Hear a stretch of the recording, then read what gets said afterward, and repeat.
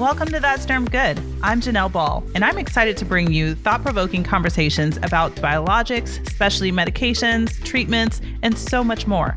I'll be chatting with some amazing guests about access, affordability, and advocacy. You're really going to enjoy this show. Welcome to That's Darn Good. Today, my guest is Kimberly Bailey. Kimberly is a partner and owner of KRK Value-Based Consulting. Thank you for joining me, Kim. Yeah, thank you so much for having me. I'm so excited to be here and spend some time with you. Yes, me too. I'm so excited to talk about MIPS. Yes. So I'm going to let the absolutely. expert explain. Thank you. So back before MIPS was initially implemented, what happened was CMS looked at the longevity of the Medicare reimbursement, and they recognized that the Medicare reimbursement was always adjusted for physicians based off the sustainable growth rate, and that was no longer an option that would work. Medicare would run out of money because our Medicare patients are the ones that have the chronic conditions like COPD, heart failure, diabetes, coronary artery disease. They spend the most money. So Medicare had to come up with a new way to reimburse physicians. And what they did is they froze the Medicare fee schedule indefinitely. So they went and said, moving forward, we're no longer raising the Medicare fee schedule. And then as soon as they did that, they then implemented and passed MIPS, the Merit-Based Incentive Payment System. MIPS is ultimately a data program that is shifting from fee for service to value over volume. So it's encouraging physicians to capture the preventative data and to take care of those patients and to keep them healthy.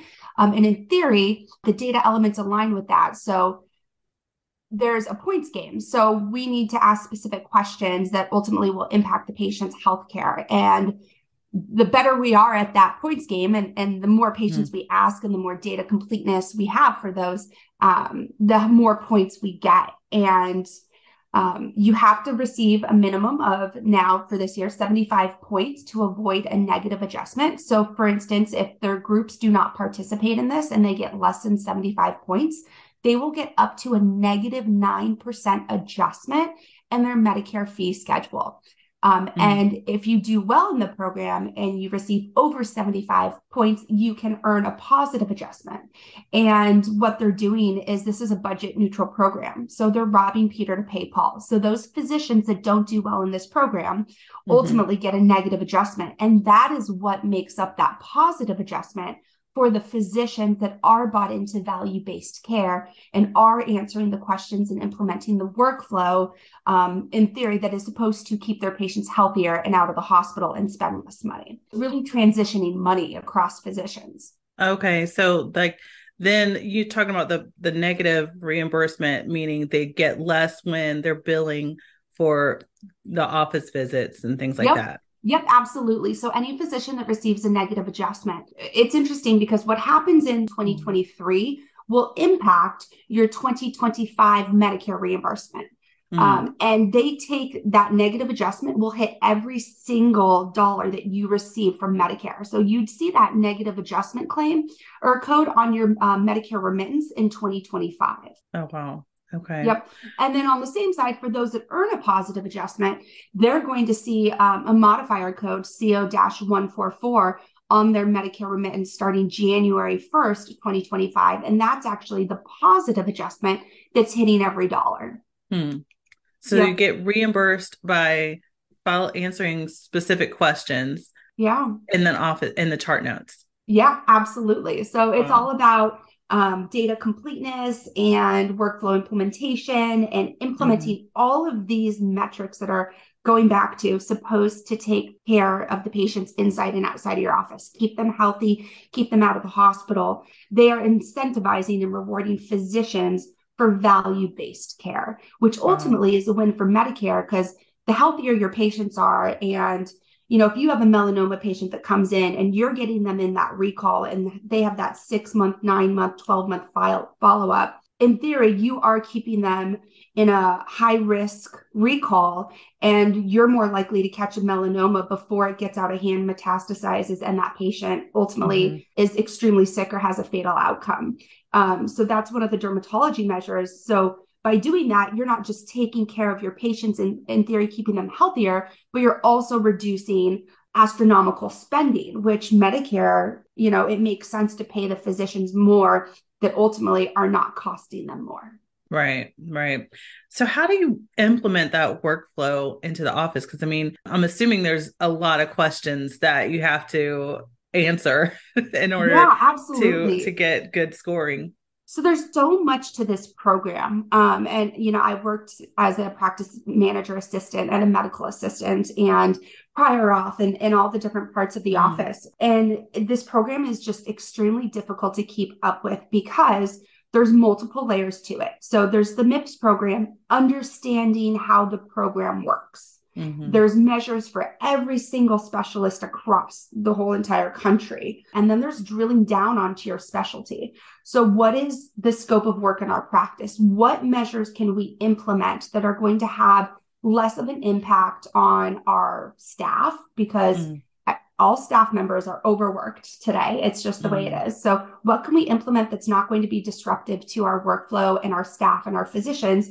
But ultimately, at the same time, what is already built into our workflow and applicable to our patients? So we look at the whole MIPS program, we look at all the measures, and then we look at the measures that we can implement in our office.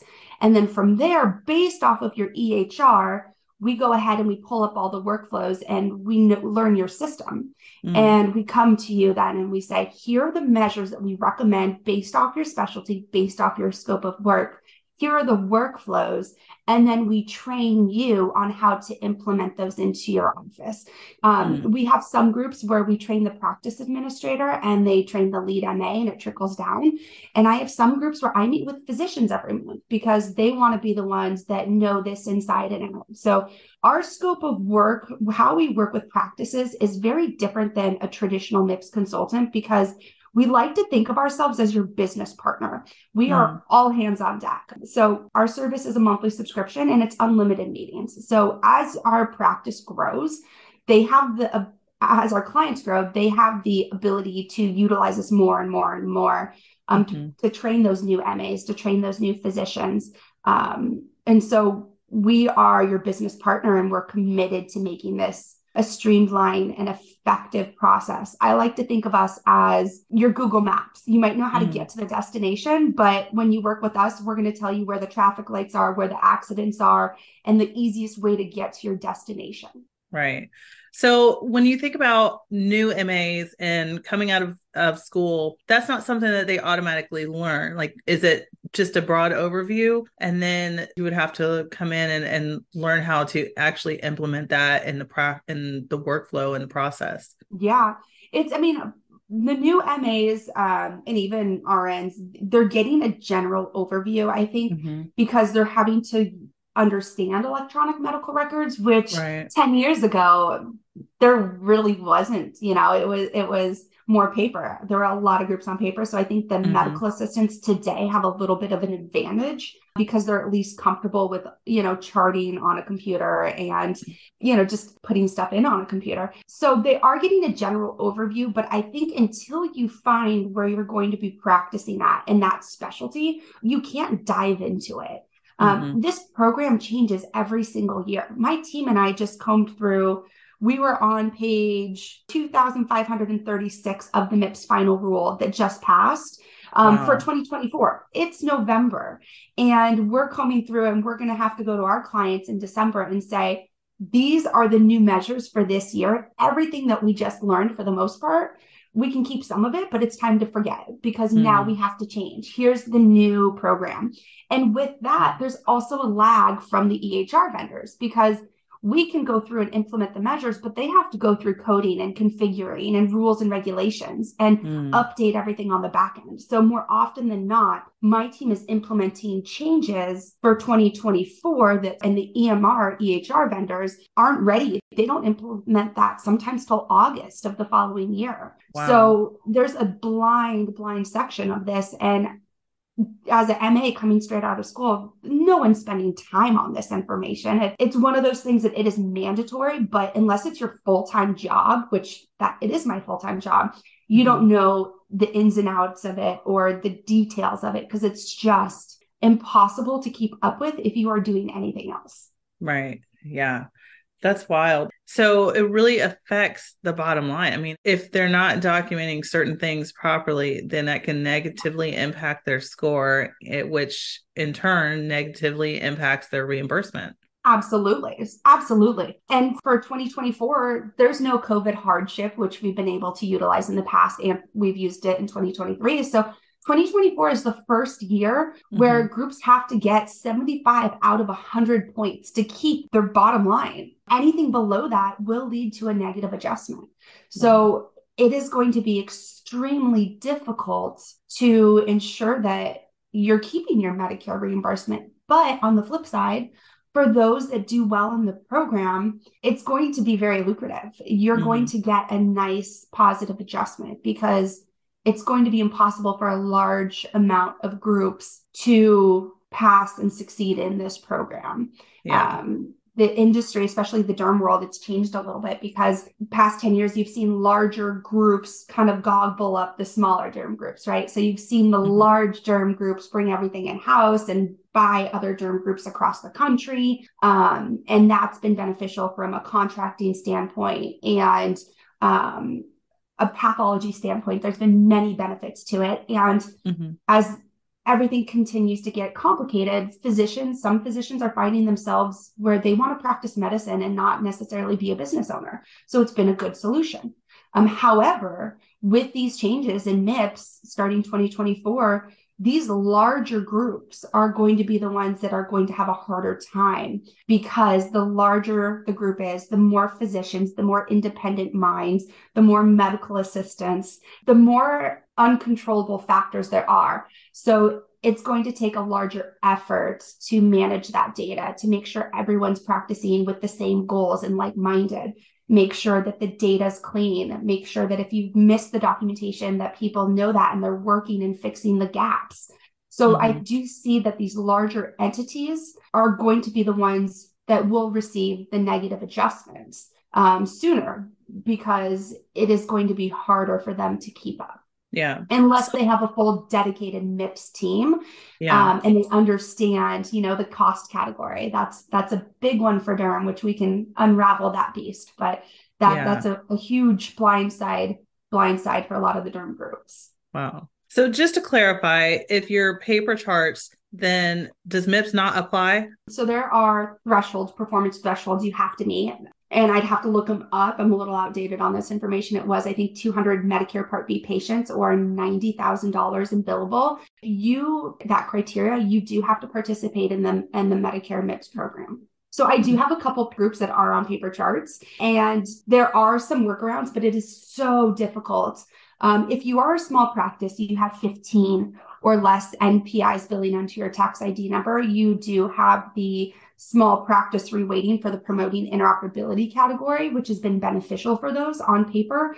But this program is meant for everyone to be on an EHR and to be documenting it thoroughly and utilizing electronic health records and the technology. So if you are on paper, it is a dying art. Yeah, it's difficult. So I like what you say about documenting thoroughly because, with me and working with the prior authorizations, I mean, that has a huge impact. Yeah. It has a huge impact on access.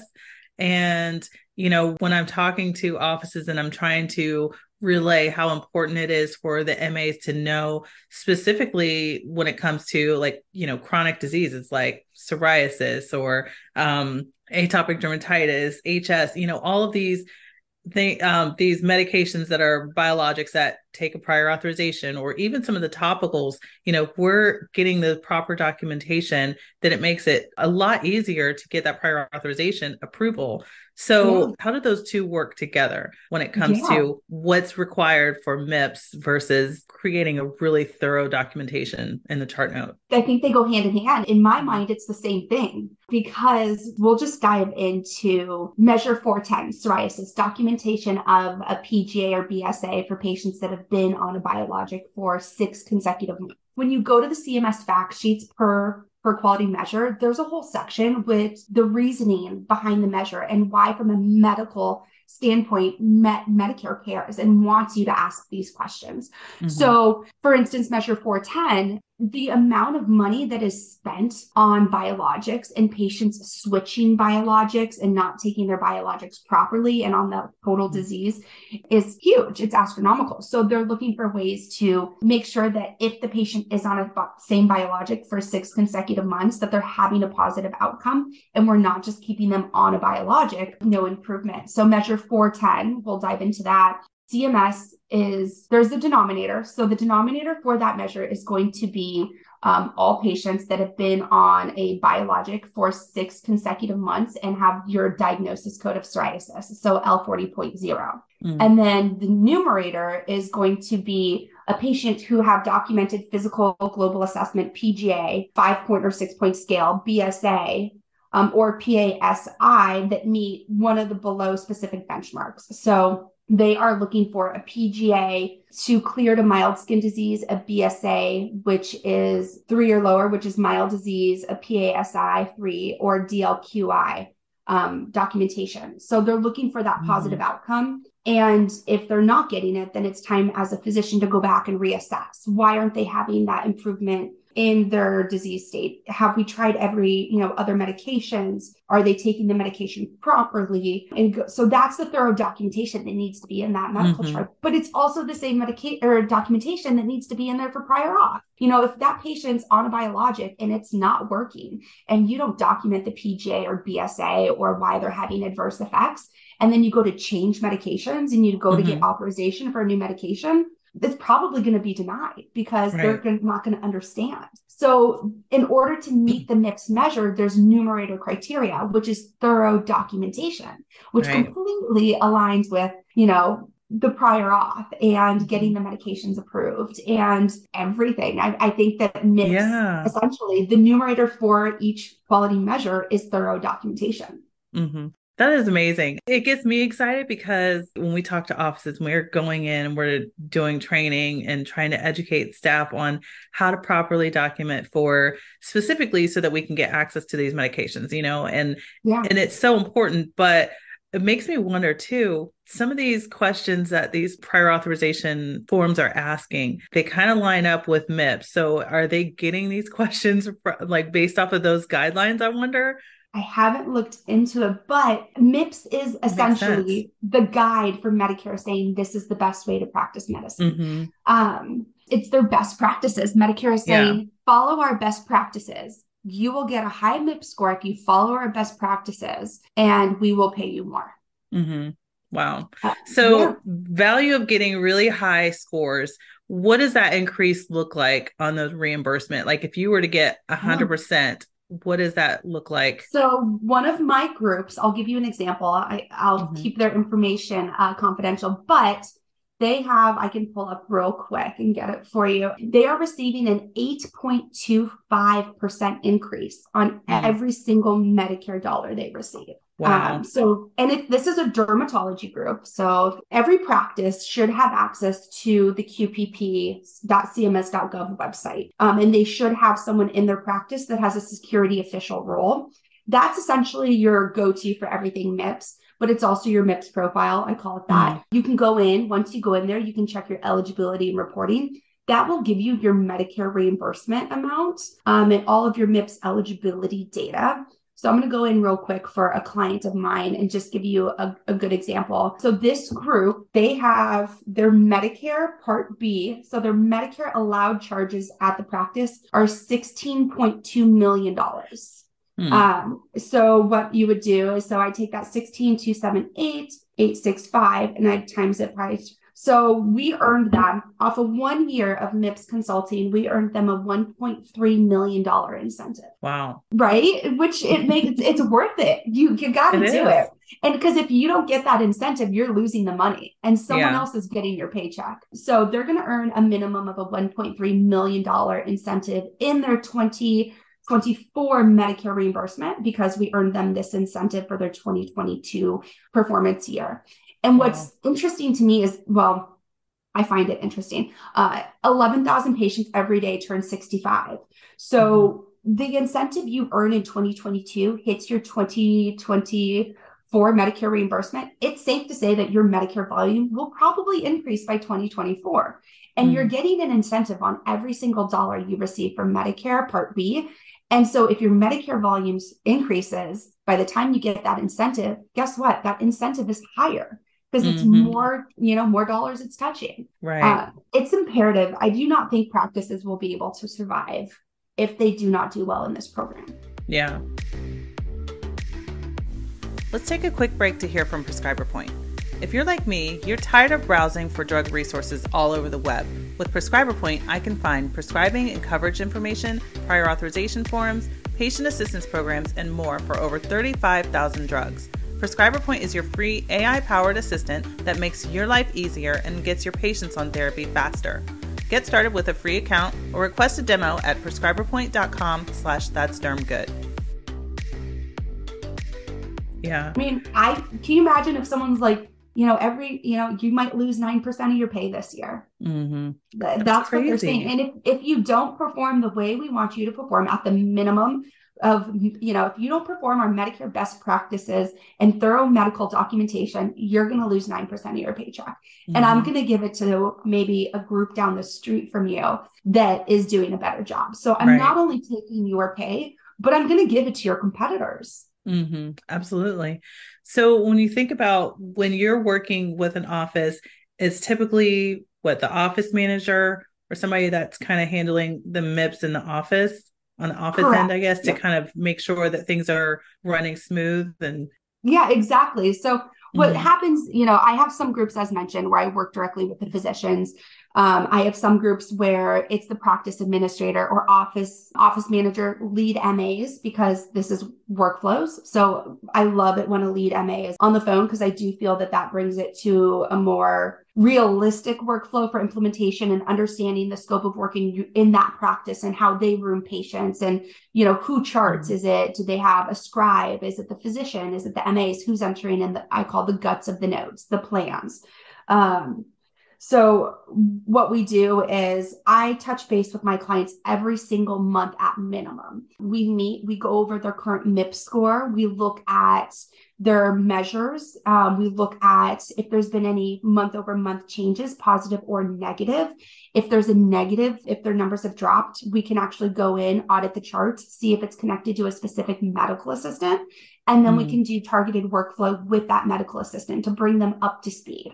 So we're checking every single month at minimum once a month on our end to make sure that we are where we need to be. And if not, we're providing the resources and the follow-up to ensure that that group knows how to get there. And we do things like record our training sessions. So when I meet with a group and they know that they're going to want to watch all these workflows again, I'll record that meeting and then it's theirs. We have customized workflows that we've built out. Like I said, you have unlimited access to us. So if you want to meet, every other week for the first 6 months to get a good foundation in place, that's what we do. We love what we do. This is fun for us. So we don't mind getting on the phone and going over the data and finding ways to improve. Yeah, that's awesome. So are there any changes that are coming up in 2024 regarding dermatology and the MIPS workflow? What are some things that we need to look for that, I guess, when it comes to documentation wise, that we need to make sure are in the notes? So the two big changes is measure 138 melanoma coordination of care. And that's been a foundational measure for all dermatology practices. That measure has been removed. So that's no longer a measure that needs to be documented. In addition, they have removed measure 402, which is tobacco documentation for adolescents. Most dermatology groups have implemented that because that's an easy measure to meet. So those are two measures that are gone. But with that being said, we have to have a minimum of 6 measures to report to CMS to meet the program quality requirements. So it's going to be going back to the drawing board and looking at what new measures can we implement. There are the 2 new measures from 2022, the itch score for dermatitis and psoriasis. So those are options, but in my opinion, for this year, they're not good options due to I'm not sure what the benchmarks will be or if they have them yet this year. It might be capped at 7 if I'm not mistaken. But it's going to have to going back for dermatologists are going to have to go back and look at the quality measures and come up with a new game plan. It's time to pivot because those two measures being removed, 138 and 402, we're going to have to fill in that gap. So it's going to be finding a new measure that works for the practice. I would probably say closing the referral loop, measure 374. If you can implement that, that might be a really good one to implement. And then finding a second backup measure to implement. And then once you have those measures, then you got to find the scope of work in your EHR and you have to figure out how to document it.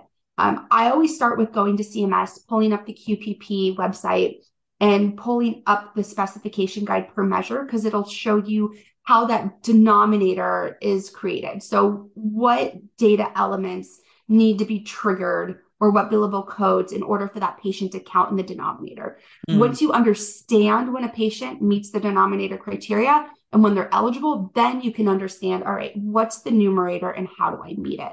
So we got to go back and figure stuff out for derm groups. It's time to get a little creative and see what new measures we can pull into our workflows. Yeah. Additionally, the promoting interoperability group or category, that historically has been a 90-day reporting period. CMS just switched that from 90 days to 180. So that is going to be a big change for everyone. So that's also going to be a huge discussion with my clients and coming up with when do we want to start that reporting period and looking at the data starting January 1st, rather than saying, let's just focus on quality. And then once we get the new measures implemented, let's focus on PI. I think we need to take the promoting interoperability category a little bit more serious, especially for those that have 15 physicians. Yeah, that is a lot of information. And I'm curious, okay, how did you even get into this role in the first place? Yeah, it chose me. It's one of those things when people ask me, they're like, how do you get into such a niche? I'm like, it happened. It picked me. Right.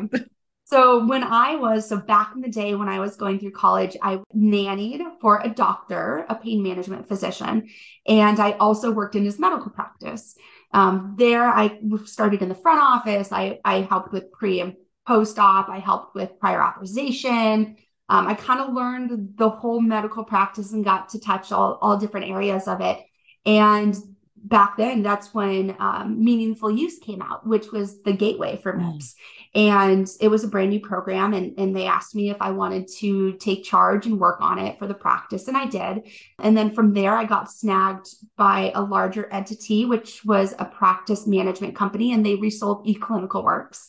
And with them reselling eClinicalWorks, they needed to learn, how to support Meaningful Use. And they also they received a portion of the grant for that was a grant funded program. And so we were working for the government on that as well to help groups with meaningful use. And then from there, I got snapped over to what used to be Morocco Life Sciences, which specialized in anatomical pathology. And they really were in the derm industry. They penetrated, in my opinion, they owned it. And they offered meaningful use support. And then it transitioned into MIPS support as a value add service for their pathology clients. So it was another service that they sold in addition to their pathology services. And so that's where I penetrated the dermatology industry. I was probably covering 10 states, doing 100 plus flights a year, 90 plus dermatology offices. And we had a team of directors and we learned, we had the opportunity to work with very specific EHRs that specialize in dermatology and get to know those EHRs inside and out.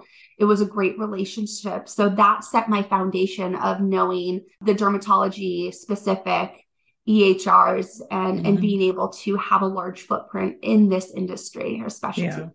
Wow. So you're only in derm? So we're all over. I love dermatology. So I like to focus mainly in it, but I have groups. I have ENT, I have ophthalmology, I have surgery centers, I have arthritis, rheumatology, we have urology, we have tons of GI, we have hematology, primary care physicians. I mean, if you bill Medicare, we can help you. Wow. Yes. That's a lot. It is. That's amazing. Fun. It is, it's different because it changes every year. So there's always something to learn. But what I love about it, and I think what really fuels my passion is To a lot, I'll say to most, this is a very complex program, but to me, I understand it and it's all I do. So I get to sink my heart and soul into it and understand it in a very detailed manner. And so what's great is when I have the opportunity to come into a practice